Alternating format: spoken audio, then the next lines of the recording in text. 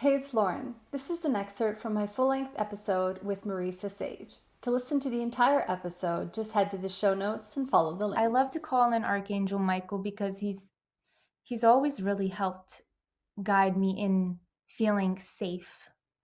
And so when you feel as though you need to cut a cord, what a cord is a connection. It's like a quantum connection again, that energetic connection. It's literally, it can look like anything. It doesn't have to look like a cord. It can be a vine or, something that just intertwines with the other individual's energy along with yours. And it kind of can go in any part of your body and attach itself. So you might really just call in Archangel Michael or any of your spirit team again and ask for that divine protection of the highest light and love to come through for you and help you remove what no longer is in need of being connected with you any longer.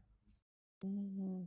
And you can do that through meditation, right? You just sit quietly and it's all about intention. As long as you intend for anything that doesn't belong to you to be removed. Yeah, definitely. I like to light a fire sometimes in a candle, and I just kind of visualize in my meditation, dropping those cords or those vines or whatever it is into the fire so they disintegrate, and blowing that energy out through my breath, like an audible exhale, really blowing into that fire and allowing it to come through even that way.